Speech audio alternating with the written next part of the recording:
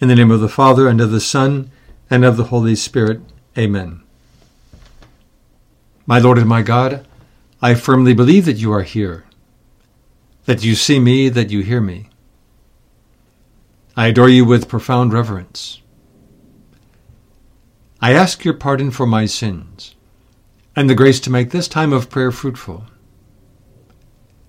My Immaculate Mother, Saint Joseph, my Father and Lord, my guardian angel, intercede for me. There are just a few days left in the Amoris Laetitia Year of the Family, which concludes on June 26th. And as you well know, June 26th is also the feast day of Saint Josemaria. For that reason, we can begin this time of prayer thinking of that gospel passage that will be read all over the world, so many masses for the feast of Saint Josemaria, where the Lord says to the apostles, "Launch out into the deep." All this past year, the Lord has been urging us to launch into the deep during this year of the family in order to discover his view of the human family. We need that view because the Lord's his vision of the family with so many dimensions vastly exceeds a merely human vision. Perhaps you will recall that great point in The Way, number 279. Most people have a plane-like vision stuck to the earth of two dimensions. But when you live a supernatural life, God will give you the third dimension, height, and with it, perspective, weight, and volume. How sad to go through life with a merely two-dimensional vision. A vision that is basically limited to thinking, well, I fall in love, I get married, I have kids, I pay bills, I retire, I die. The end. That, of course, is no way to live. We want to go far beyond that, which is why we spend time each day meditating in order to seek our life from God's point of view. And at the very core of his vision is our divine filiation. The fact that we are his children.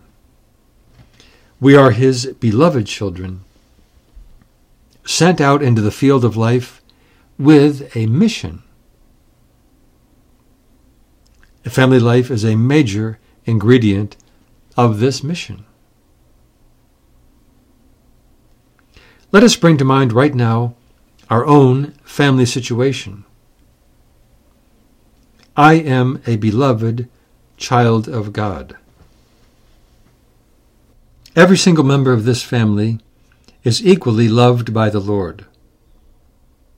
The bonds of love that tie us together are not merely circumstantial, but rather those bonds are part of a divine plan. It's crucial that we approach every aspect of our family life looking at our divine filiation, the fact that we are children of God. To the extent that this truth sinks in, we can then go about being a family, making family happen, so to speak, with enthusiasm and with a sense of mission. Those words of the 12-year-old Jesus in the temple then resonate with us in a most direct way. I must be about my Father's business. It's a great question. What is my business? Years ago, a business guru underlined the importance for any enterprise, the importance of clearly answering that question. What is my business? What is our business? Because only then can that company or that family pursue the business with clear direction. Families just don't happen. or to put it more accurately, families don't just happen. They require much thought and prayer in order to thrive. Within the walls of that home, a school of life can take place where each family member acquires a deeply Christian style of life. I know what you're thinking. You're thinking, why didn't we hear this 30 years ago? The kids have flown the coop. They have no interest whatsoever in acquiring a deeply Christian style of life. Well, this might be the case, but let's face it. The new generation of young parents needs to be exposed to these ideas. What are some of the values that the young ones need to receive? Well, let's start with the life of prayer. We cannot imagine how much our Father God longs to hear from us each day through our prayer. You may have heard that St. Josemaria insisted often that we need to help young people become souls of prayer, or we will have wasted our time lamentably. Granted, this consideration of Opus Dei's founder was made in the context of giving formation to high school students. But it can still make us realize the importance of putting much effort into instilling a deep life of piety at an early age. Realizing that each of us is a child of God will lead us to see everyone else around us as a brother, as a sister. As one author puts it, the answer of Jesus to the question, "Who is my neighbor?" demolishes the walls imprisoning our heart. We are then faced with a boundless charity, a charity limited neither by bonds of blood, nor any natural community, nor a specific affinity to another person. And this Christian charity, then, will show in the tone of dinner table conversations. What a powerful opportunity to convey to the young ones your greatness of heart. May your conversation be uplifting, positive, and open to different viewpoints. Because if it is, as the months and years go by, the children will absorb that vision of those around them and that vision of world events. Another consequence of our divine filiation is the awareness that we have a deep need to serve others. Each of you can no doubt think of thoughtful and generous gestures that you can make to other family members or neighbors. It is vitally important that the young ones learn to put down their toys and do a favor for their grandparents, for example. Another key aspect of divine filiation within the family setting. What is God's plan for each one of us? One day a young girl was sitting pensively and suddenly piped up and asked her mother what she should become when she got older. Her mother looked at her thoughtfully and then said, "Well, that's the kind of question you need to ask God, because He is the one who made you." That little girl never forgot that answer. Our divine filiation will fill us with great confidence because we know who we are, members of the royal household.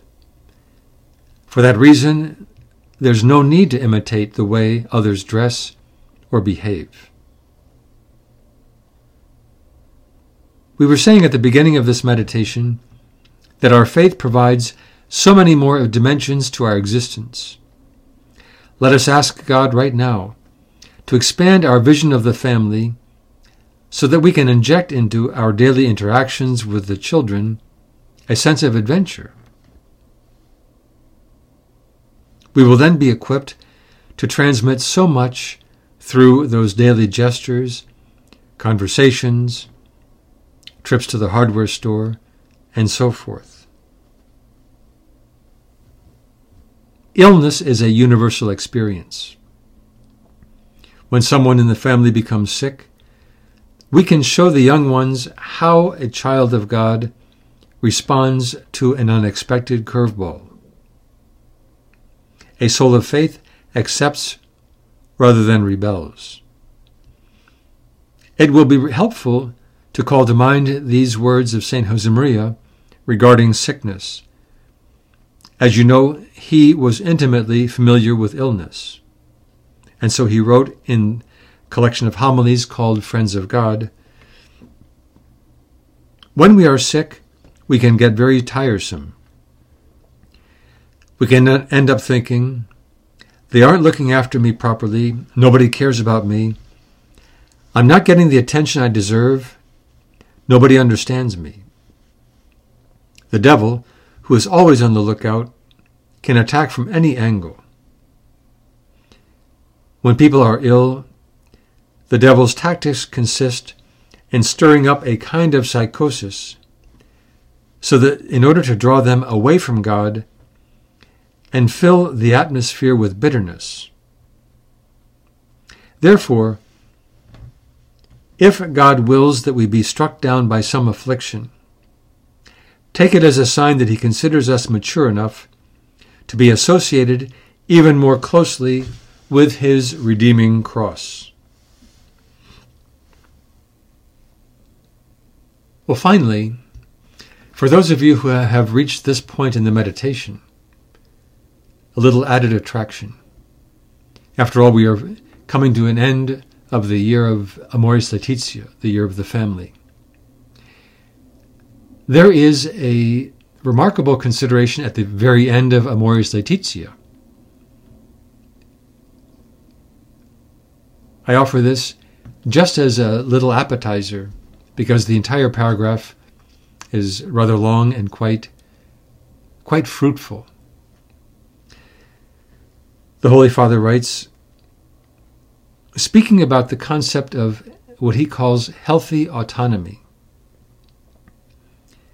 There comes a point where a couple's love attains the height of its freedom and becomes the basis of a healthy autonomy. This happens when each spouse realizes that the other is not his or her own, but has a much more important master, the one Lord. No one but God can presume to take over the deepest and most personal core of the loved one. God alone can be the ultimate center of their life. Well, speaking of our divine filiation and of the family, we turn to the Mother of God as we finish this time of prayer. Mary, we ask you to help us to go into the deep, even deeper, to help us to see on a daily basis the enormous opportunities we have to develop a genuine Christian style of life, and in so doing, to seek sanctity, to reach the heights of sanctity ourselves, and to make it that much more easy for those around us to become holy.